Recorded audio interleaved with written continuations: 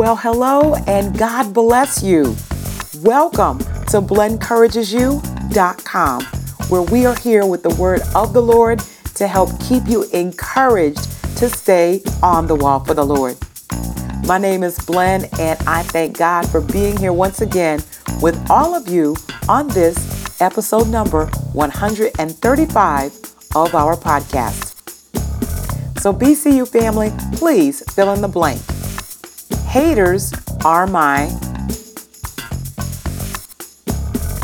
Let's chat about those phrases and see what the Lord has to say about that. So please go ahead and take this time to get your notebooks, your Bibles, something to write with, a snack, and settle on in. Blen Encourages You is coming to you with how to handle your haters. That's what's coming up next.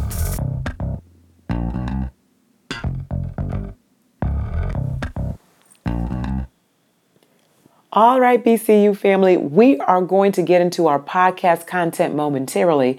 Right now, I would like to establish protocol. So if you are a longtime listener, thank you so very much for being here. We certainly do appreciate you.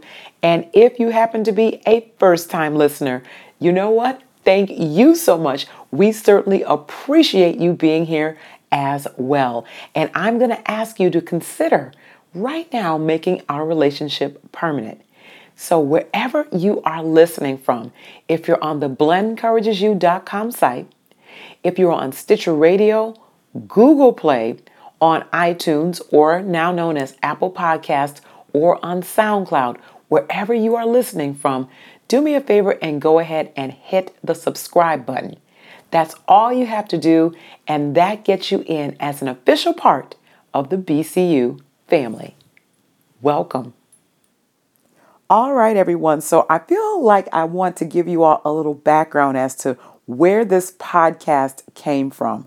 And it's stemming from me getting ready to put what I'm going to talk about on two of my Blen Encourages You social media accounts.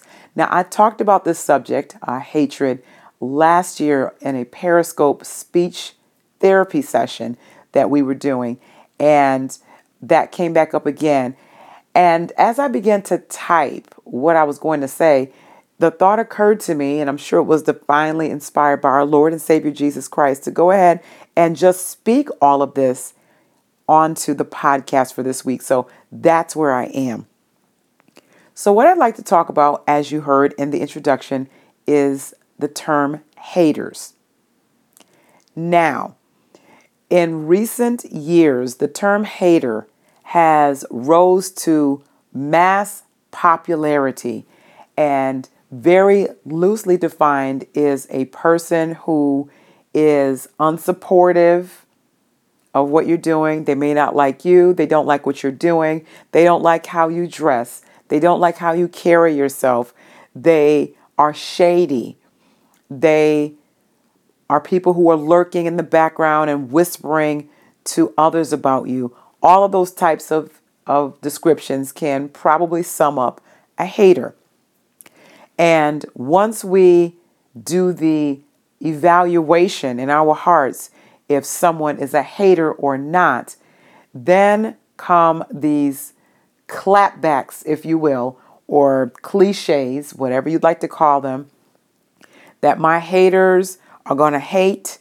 Haters are my motivators, elevators, escalators, or any other hater that there is. And we start throwing these little phrases around to justify why we turn our nose up at people who do not support us or are supposedly giving us this hate. Maybe they're actually giving you the hate, whichever the case may be. My thought here is that the world, BCU family, says these things. And that's expected when you don't know Christ in all of his fullness, if you're not letting the Spirit of God that comes into your heart with water baptism and being baptized by the Spirit, having Jesus down on the inside, these are the kinds of things that are going to come out of someone who doesn't know Christ. That's going to come out of their mouths, and that's expected. I probably would have said some things like that too if these terms were popular back in my unsaved days. What is disturbing is that we've got Holy Ghost filled people who profess to know Christ. And I'm not here to judge who knows Christ and who doesn't. We're talking about fruit here. We're talking about fruit who make these types of comments. And while they may seem harmless on the surface, I've got to say to you, BCU family, they don't line up with the scriptures. Haters being your motivators, escalators, elevators, that does not line up with the word of God. And at the end of everything, whatever it is that we do and say should line up with what the scriptures say. That's how we live. So those of us that are living for Christ and doing it the way that He wants it to be done, it's all Bible. Let me explain what I'm talking about by taking you to the scriptures. And we're going to go to the book of Matthew, everybody, chapter 5.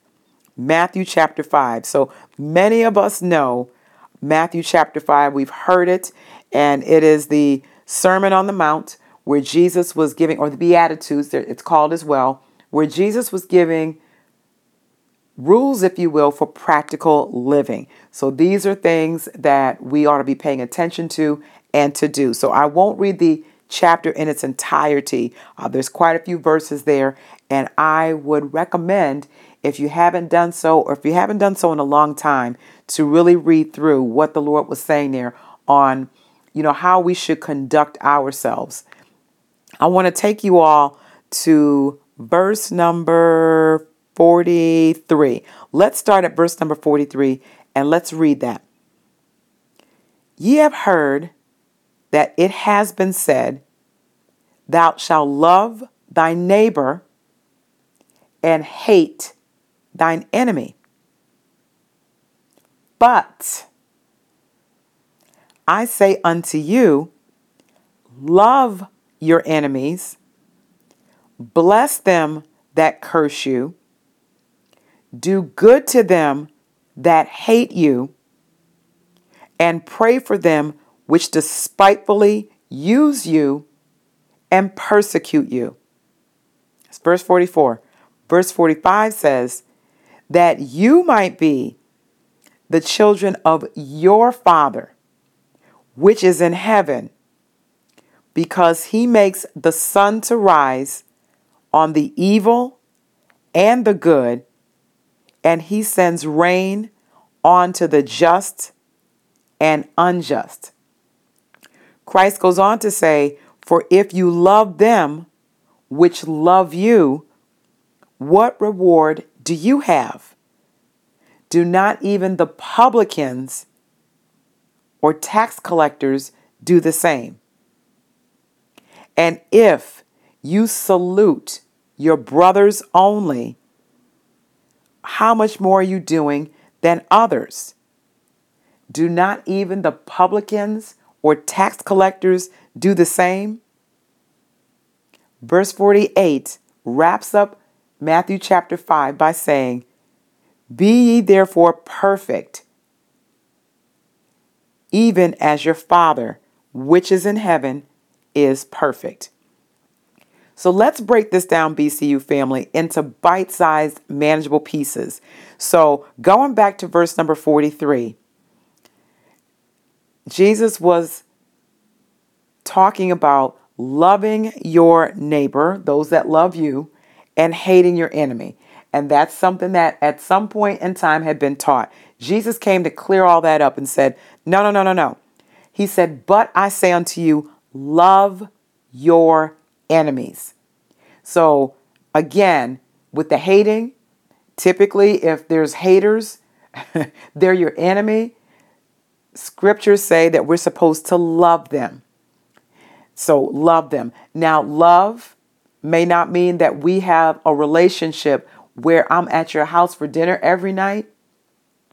If something were to happen and that enemy needed a ride to work or you to do something for them and it's within your power to do, the love of Christ should compel you to do that. So that's love. That's an example. Jesus goes on to say, bless them that curse you. And bless in this context means to speak well of the person that is not speaking well of you. The word bless breaks down in the Greek to eugelio, and that's where we get our modern word eulogy from.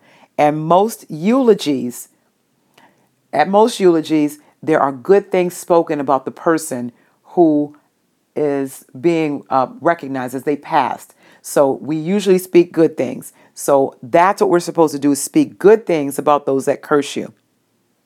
Now listen to this. Do good to them that hate you. And that's pretty straightforward, BCU family. Whatever you can do within your power as the Lord leads you, you take the high road and do good to them that hate you. And then on top of it, we're supposed to pray for them. Pray for them that despitefully use you and persecute you. So we're supposed to love, do good, and pray. That's what the scriptures say. Let me go back. Love, bless, do good, and pray. That's what is supposed to motivate us, not the person. It's the love that comes with Christ and what we're supposed to do that motivates us to do differently. And we do this so that people can truly see that we are the children of God.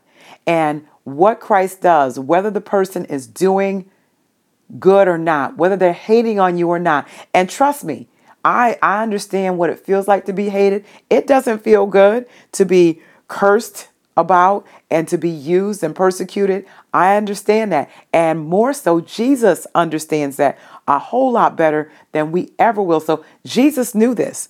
And he says in verse number 45 that he is the one that sends sunshine or good things to the just and the unjust, to those that are doing well and not.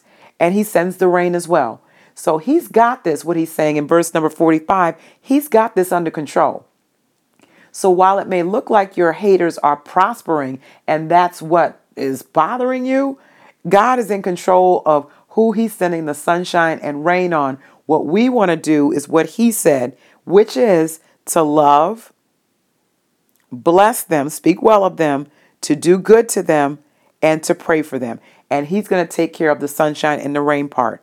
And then on top of that, Jesus goes even further to say in verse number 46 that if you only love those that love you, where's your reward? That's easy to do.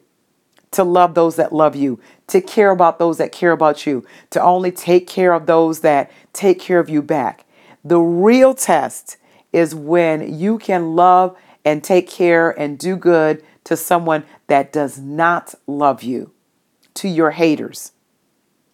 Jesus said that the tax collectors, the publicans, love those that love them. And that's significant because in that time, publicans or tax collectors were despised people. They were thieves. They were robbers. They unfairly taxed people. And there was nothing that you can do about it. If they said that you owed this amount of money and you knew that they were overcharging, you had to pay it or you went into debtor's prison. They sold your family, your things, your kids, everything in order to get that money that they were extorting from you. And some of us still don't like the tax collectors of this day. We talk about how they rob us in different ways, but so it hasn't really changed much. But the tax collectors looked out for one another. They loved on one another. And when Jesus used this, it was a powerful illustration of if these tax collectors, which were the most despised people in the Bible at that time, love one another only and not anyone else, how much better are we that know Christ? It's something to think about, BCU family. How much better are we that know Christ? What kind of example are we to those who don't know Christ? And same goes in verse number 47. Christ says here, if you only salute or say hello or speak to or deal with your brethren only, those that are in your circle, those that are close to you, those that you like or love, if you're only saluting or dealing with those folks, again, what good is that? What example is that? Again, the publicans do that same thing. Stay in that same clique. Stay with those that love them rather than doing good to those that hate them. So where's the reward? What's going to happen there? So verse number 48 wraps things up and caps it off by saying, therefore be ye perfect, even as your Father which is in heaven is perfect. And perfect here, BCU family, means mature. I'm pausing right there for you to take that in. If you take a look at that word and look it up in its context and what it was meant at the time, it means mature. And the mature person of God is not going to allow someone that doesn't like them or isn't supportive or isn't clapping when you win or any of these things that we talk about to derail us from what God has told us to do. We are to love one another, and especially those that are unlovely, that are hard to love. They're the ones that need the love the most. So what we want to do, BCU family, with God's help, and trust me, in a lot of these cases, it's going to take some serious help from the Lord and us yielding in the spirit and not allowing our flesh to override what the Word of God says, to make sure that the next time we come across someone who hates us, that we what? We love them, we bless or speak well of them, we do good to them, and we pray for them.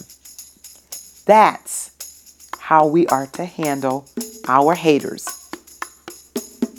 Amen? Amen.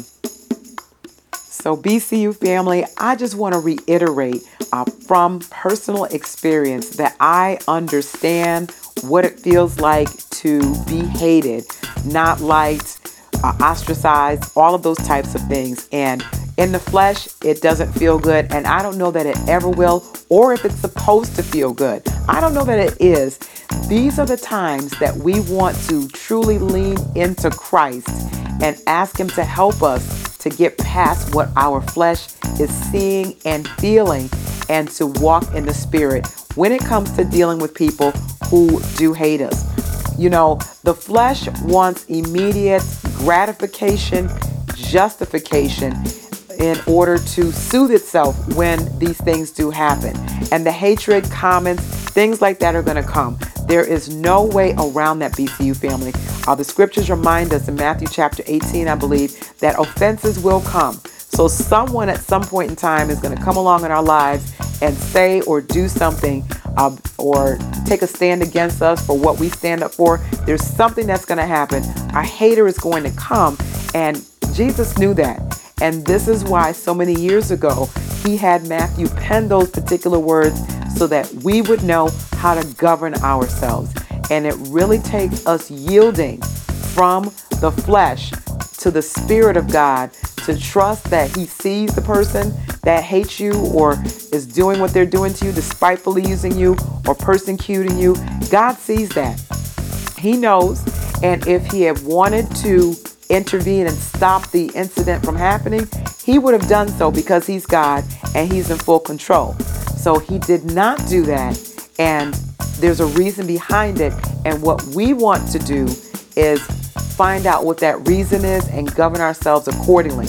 Perhaps He wants us to be more mature when it comes to these things. Perhaps He's trying to teach us how to not be as sensitive and reactionary when it comes to people who hate us. You know, what's the lesson that God is trying to teach us? And then let's apply that lesson with His help so that the next time this pops up, we pass the test with flying colors. I am a firm believer that God gives pass-fail tests to us. And if we don't pass it the first time, he's going to give us some instruction, and then it's going to come up again.